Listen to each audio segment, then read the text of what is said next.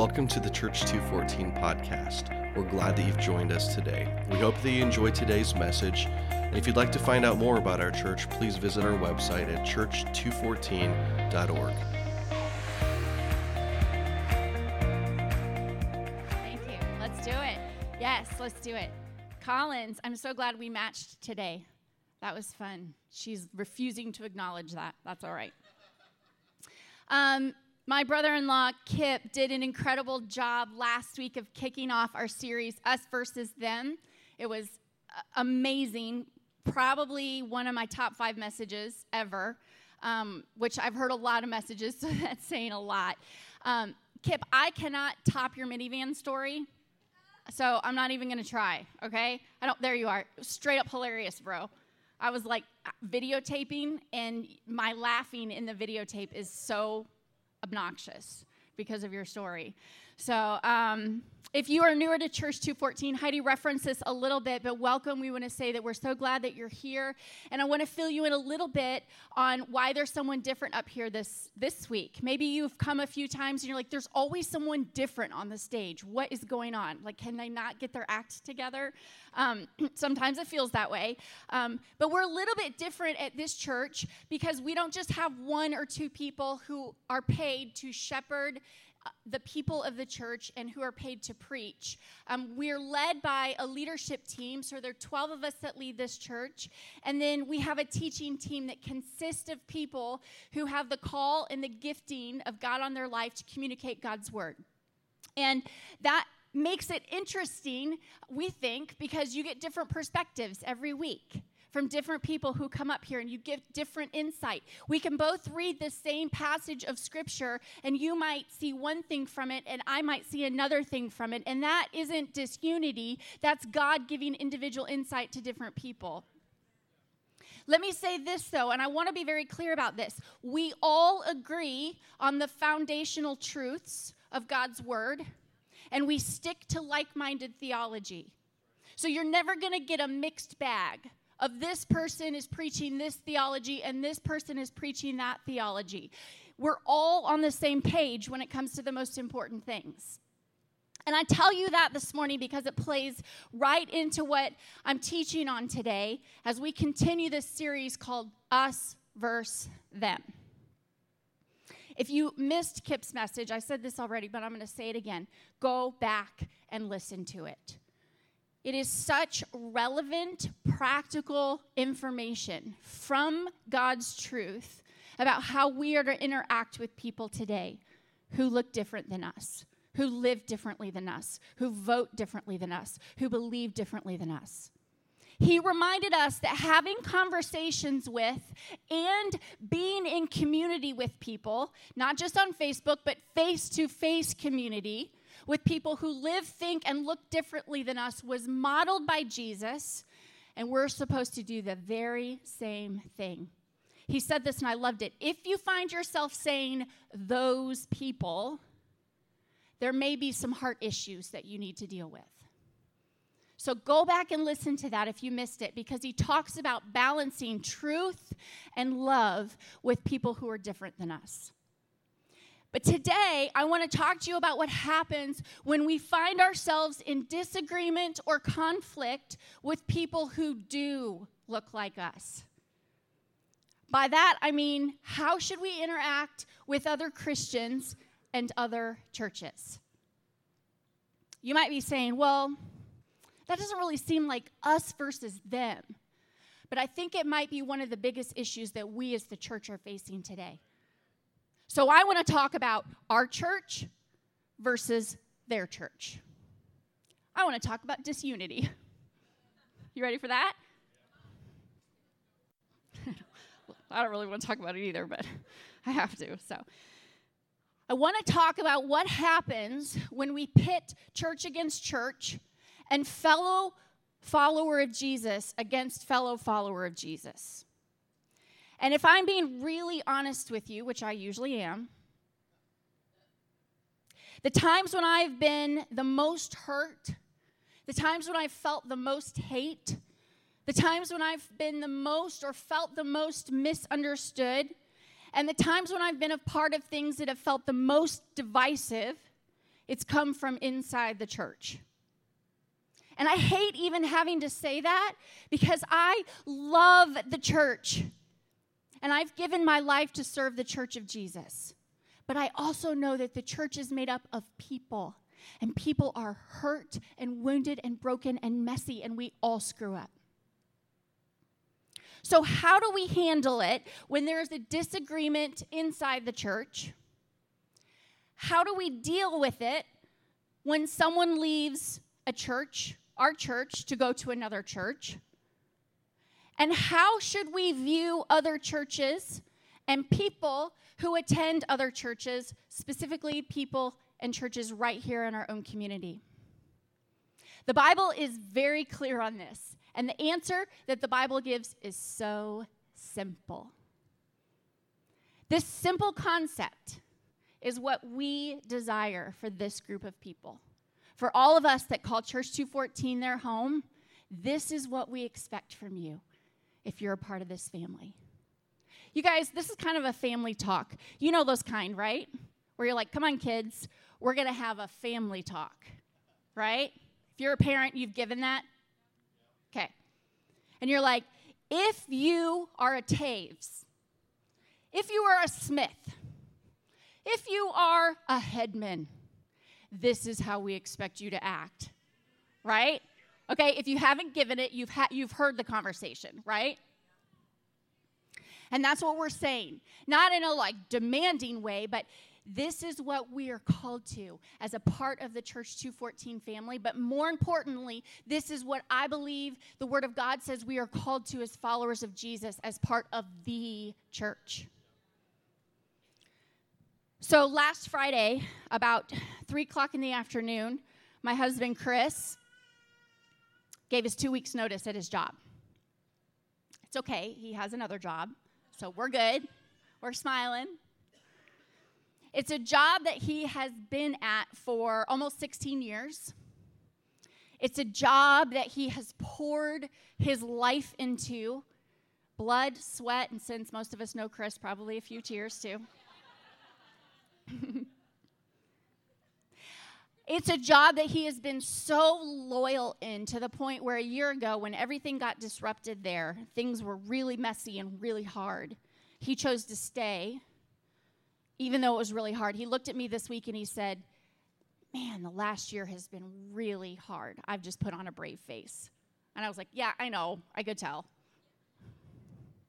But Chris, I want to honor you publicly for a moment, because what you did, staying in a very difficult situation with a good attitude, a happy heart, as we would say to our kids, was you lived with your hands open. And you said, God, I don't know what all of this is about. I don't know why this valley is happening in my life. But you lived with your hands open. And honestly, you were an example to all of us. What it looks like to walk through hard situations where you're getting treated terribly and demoted and misunderstood, and you said, God, I trust you. What happens when you live that way with your hands open and you say, God, I trust you, even though I don't understand, is God does reward your faithfulness to him. I promise you he does. So, babe, I am so proud of you. Well done, and go get your new job. That's awesome. But right after he resigned, he was traveling that week, and so he resigned over email. His phone started blowing up. I mean, it was like he was on the phone for the next 15 hours, I think. Everyone was calling him saying, what's going on? Some were surprised. Some weren't surprised at all. What's happening? Are you okay? Did you take a new job? Asking all the questions. Everyone started calling him except his bosses. Not one word, not one text, no reply to his email, no phone calls, no conversations, just silence. Still, over a week later, there has been nothing from his bosses but silence. With one email, all of a sudden, he was dead to them, cut off. Within just a few hours, his access was completely revoked. His email was shut down. His phone number was obsolete. Have you had to change your phone number before? And it is not fun. Like, everything's connected to your phone number. So he went from being an integral part of the company to, you are dead to us.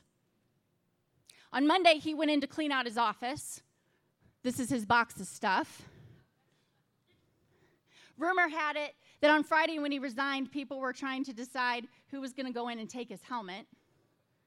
They didn't know that this helmet was from the very first, or one of the very first messages he preached for Church 214. They better not touch that helmet. He'd have come after them. So 16 years and a big box of stuff and so much loyalty. But the moment the leadership found out that he was leaving and taking a job with a competitor, forgot to mention that, they cut him off. Completely, 100% silent. But it's a business, so it's what we expect to happen, right? Is it good leadership? No. But does it surprise us? No. It happens all the time in companies. Someone leaves a job to go to another competitor, and all of a sudden, you're dead to them. Cut off, no access. Unfortunately, this is also what happens inside the church very often when someone leaves one church to go to another church. Or when there's a disagreement between people in the church. The difference, though, is that the church is not a business, and it should never act like one. The church is a body. But because the devil is here to steal and kill and destroy, and he thrives on disunity, it's his bread and butter, the church has fallen prey to his trap to convince us that we are in competition with other churches. So the church has become this sort of club. Those that are in your club are us, and those in the other clubs are them. And we see this us versus them inside the church. But this is in direct opposition to the purpose of the church. This isn't even close to what God desires for us, being his church. Peter was writing to the churches in the New Testament. The churches had just started to take off, and the church was building momentum. And this is what he says to them. This is the goal. This is the goal. To live in harmony with one another and demonstrate affectionate love, sympathy, and kindness towards other believers. Let humility describe who you are as you dearly love one another. Now, you need to know something about this writing that Peter was doing. He was writing this all to followers of Jesus inside the church, but he was not writing this to one church. He was actually writing this to 5 different regions that were spread out all over Asia Minor. So he was saying, hey, all of you all, as followers of Jesus, this is how you're supposed to act. He wasn't saying, you little group of people, you live in harmony, and you little group of people, you live in harmony. He was saying, all y'all live in harmony with one another. We see all through the New Testament during the early years of the church being built up that unity among followers of Jesus is a constant conversation that's happening. It gets repeated over and over and over again. Peter was talking about it, but the Apostle Paul, he talked about it all the time too. The Apostle Paul's ministry was mainly to Gentiles. So those are all people who are not Jews, not from the nation of Israel. And he's writing to the church in Corinth, and the church in Corinth was mainly made up of people who were also not Jews. So I want you to think about this. Paul, he was a Jew. That's how he grew up. That's what he knew. That's his culture. That's where he came from. And he's writing to a group of people that are completely different from him, have a completely different culture than what he's gone through. But this is who he was called to. This is what he says, 1 Corinthians chapter 1. I urge you, my brothers and sisters, for the sake of the name of our Lord Jesus Christ, because that's what it's all about, the name of Jesus, to agree to live in unity with one another and put to rest any division that attempts to tear you apart. Be restored as one united body, living in perfect harmony. Form a consistent choreography among yourselves. How cool is that? Having a common perspective with shared values. My dear brothers and sisters, I have a serious concern I need to bring up with you.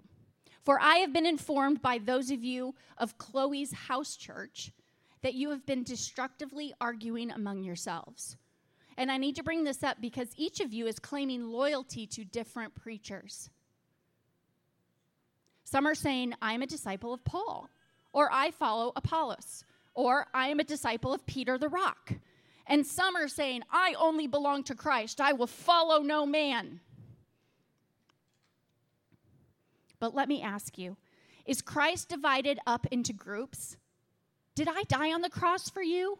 At your baptism, did you pledge yourself to follow Paul?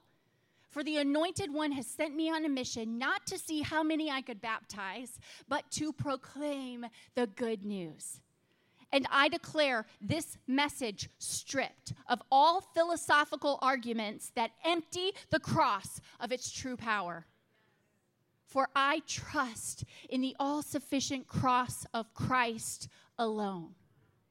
So Peter and Paul, they're talking to all types of people, all types of cultures, all types of churches, and they're saying the same thing. Because it was Jesus' idea. It wasn't Paul's idea. It wasn't Peter's idea. This is what Jesus modeled for us, for the church, for people who followed him. And then Paul, he writes all these letters to the Romans, which they probably needed it. These are a group of people that are completely different than him. In fact, they hated Jews. These would definitely be people that Paul could easily have said, those people. This is what he tells the Romans. Live happily together in a spirit of harmony and be as mindful of another's worth as you are your own. Don't live with a lofty mindset thinking you are too important to serve others, but be willing to do menial tasks and identify with those who are humble-minded. Don't be smug or even think for a moment that you know it all. Paul's like, don't think your way is better than someone else's way. And even if it is, don't be a smart aleck about it. So we clearly see that this is an issue among all of the churches in the New Testament, both Jews and Gentiles. But the greatest apostles of all time, they were not afraid to talk about it, and we shouldn't be either. It's time that we say we treat each other better. We change our perspective about that church, about that group of people. I've often wondered why we can be perfectly supportive of our friend who lives in another state who goes to a different church. Yet, we excommunicate and avoid the neighbor that lives down the street from us because they chose to go to a different church inside our own city. How is it any different? I'm not saying this is how it always goes. I'm not saying that, but it definitely happens way more than it should. It is okay to have differences. We love anyway. It is okay to worship differently. We are kind anyway. It is okay to attend a church with a different name on the front door, but we celebrate them anyway. God calls us all to different things, and I am learning this. I have not done this perfectly in my life. I may not fully understand the way that that group chooses to worship, or I may not fully agree with the theology that they're walking out. But it is not my business, and I should not slander them because they are not in my church. It's what God has called them to. I'm not talking about truth here. I'm not talking about things that the Bible is very clear about and just accepting everything that people feel. That's a completely different topic. I'm talking about like-minded churches that follow Jesus and follow the Bible. Even more than that, though, we are called to love them. We're called to talk to them, to be friends with them, to hang out with them, to go to dinner with them, to cheer them on, to ask about their church, to show up at their church when they have something cool going on. We are called to be in community with them. So don't assume that just because someone worships differently than what is comfortable or what you have chosen to worship like, or they attend a different church, don't assume that they are wrong or that they are not in the same club, because this is not a club and it is not a business. It is the body of Christ. And it's the one thing that Jesus gave his life for. And it's who he's coming back for. Just this past week, a friend of mine and I had the chance to live out this very thing. We attend two different churches, but we're partnered together in ministry for the greater good for Peoria, for the Church of Jesus. And we had some tension this week, guys. Let me tell you, it wasn't pretty for a minute. We had a fairly large issue come up that could have, and the devil intended for it to end in strife and division. Thankfully, I had been camped out in this next passage that I'm about to read to you for a couple of months now, so I was clear on what the Bible said. And he listened to the Holy Spirit, and the devil did not get the victory. If you have your Bibles, you can turn to Joshua 22. Part of it will be up on the screen as well. The nation of Israel had come out of Egypt from slavery, and they had spent all of these years together fighting in unity against their common enemies. They had a common enemy. They were under Joshua's leadership, and they had all come together. But all the fighting was done now, and so they were going to go back to their specific lands, and they were going to live in peace for a while. But you need to keep in mind that Israel was divided up into 12 tribes.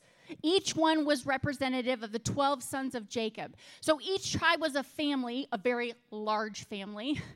But each tribe was also given their own land to live in.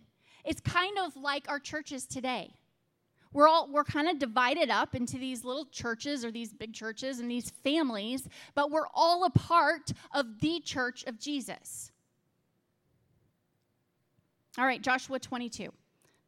Then Joshua called together the tribes of Reuben, Gad, and the half-tribe of Manasseh. He told them, "You have done as Moses, the servant of the Lord, commanded you, and you have obeyed every order I have given you. During all this time, you have not deserted the other tribes. You have been careful to obey the commands of the Lord your God right up to the present day. And now the Lord your God has given the other tribes rest, as he promised them. So go back home to the land that Moses, the servant of the Lord, gave you as your possession on the east side of the Jordan River. But be very careful to obey all the commands and the instructions that Moses gave you.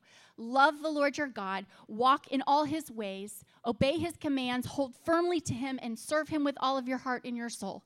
So Joshua blessed them and sent them away, and they went home. So there were 2.5 tribes that lived apart from the rest of the tribes. Okay? 9.5 of the tribes, right? Yeah, okay. Quick math there. 9.5 tribes lived on this side of the river, and 2.5 tribes lived on this side of the river. They had come over to help all of the tribes fight for peace in the land. So they were unified in that. So the men of Reuben, Gad, and the half-tribe of Manasseh left the rest of Israel at Shiloh in the land of Canaan. They started the journey back to their own land of Gilead, the territory that belonged to them according to the Lord's command through Moses. But while they were still in Canaan, and when they came to a place called Geliloth near the Jordan River, the men of Reuben, Gad, and the half-tribe of Manasseh stopped to build a large and imposing altar. Here's where it gets dicey. The rest of Israel heard that the people of Reuben, Gad, and the half-tribe of Manasseh had built an altar at Geliloth at the edge of the land of Canaan on the west side of the Jordan River. So the whole community of Israel gathered at Shiloh and prepared to go to war against them. First, however, they sent a delegation led by Phinehas, son of Eleazar, the priest, to talk with the tribes of Reuben, Gad, and the half-tribe of Manasseh.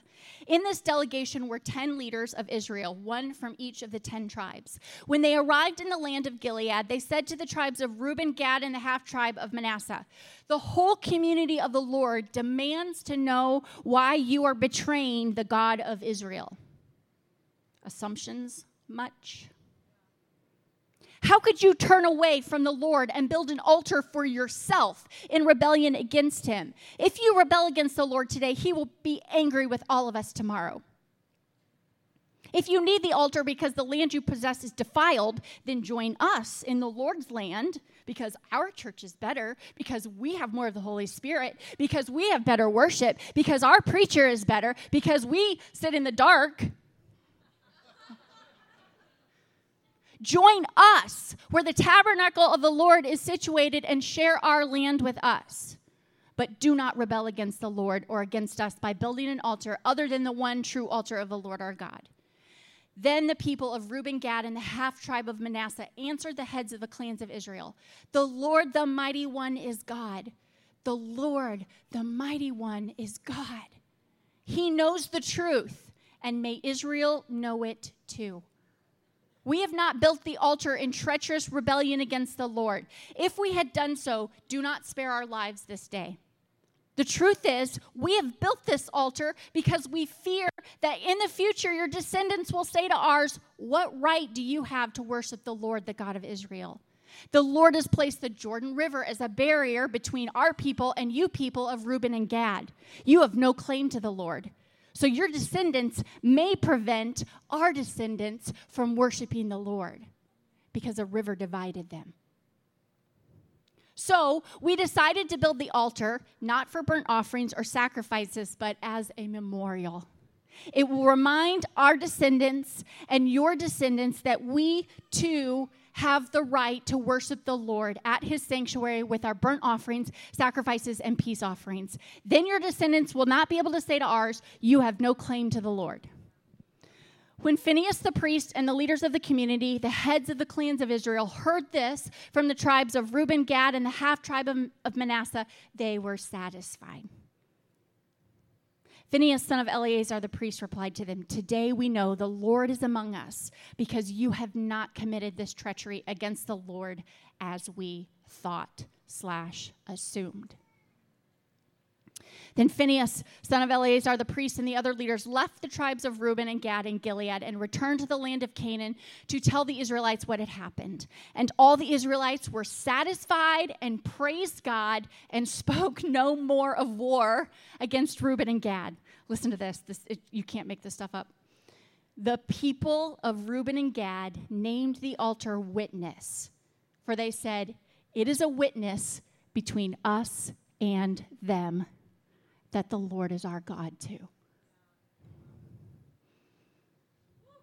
You guys, we do have a common enemy, and it is not each other, and it is not other churches. Our common enemy is the devil. And his plan is division and competition between Christians and churches. I wonder how often we hear something, just like the Israelites heard it. We hear something and we assume that we know what's going on, and we assume we know what their intentions are. But instead of going to them and having a conversation with them to find out the truth, we talk about them behind their backs, we stop liking their Instagram posts, and we cut them off. Just like the people of Israel almost did, we prepare for war, and we make someone who is actually a part of our body the enemy that we think we need to fight, instead of fighting our common enemy, the devil, the darkness. And it happens all the time in church. Instead of, what if when we heard something, we're like, that sounds a little off, or that's a little worrisome. What if we sat down face to face and talked it out? Do you know how the situation that I was in this week got worked out? One guess. We talked. We didn't text, because that just made it messier. We talked. What if instead of assuming and thinking up ways to avoid that person, well, I'm not going to go to that store because I know that's where they shop. What if we reached out to them and said, hey, can we get a cup of coffee together so I can hear from your perspective? What if when we left churches for another, and it will happen, and it's okay, sometimes things happen and you're called into a different community and body of believers. What if we left well? Instead of cowering, avoiding the conversation, not saying anything or slandering the people that we've just claimed to be family with. What if we have face-to-face conversation and the one leaving shares their heart and the one staying releases them without judgment? What if we no longer saw that church as them and our church as us, and we saw all of the church as and? Us and them. This is the simple concept I mentioned at the beginning. This is when we change our perspective and we see the church as one with many tribes. Each tribe, each church may look a little bit different, and one church may fit you and may not fit someone else, and we may not see eye to eye on everything, but the other churches are not the competitor. We see other churches as a part of the body of Jesus that he is coming back for, the one he died for. And we have conversations instead of assuming. And when we are called to leave one church for another, we leave well. We talk it out. We support and cheer each other on no matter where we worship on a Sunday morning. I love how Paul puts this in Colossians. He says, make allowances for each other's faults and forgive anyone who offends you. Remember, the Lord forgave you, so you must forgive others. Above all, clothe yourself with love, which binds us all together in perfect harmony. Here's where it gets really simple. Have conversations and love extravagantly. That's it. Have face-to-face conversations and love one another extravagantly. Let's be known as a people who love well and when who need be, leave well. And that changes the game. That means the enemy doesn't win. We take back ground.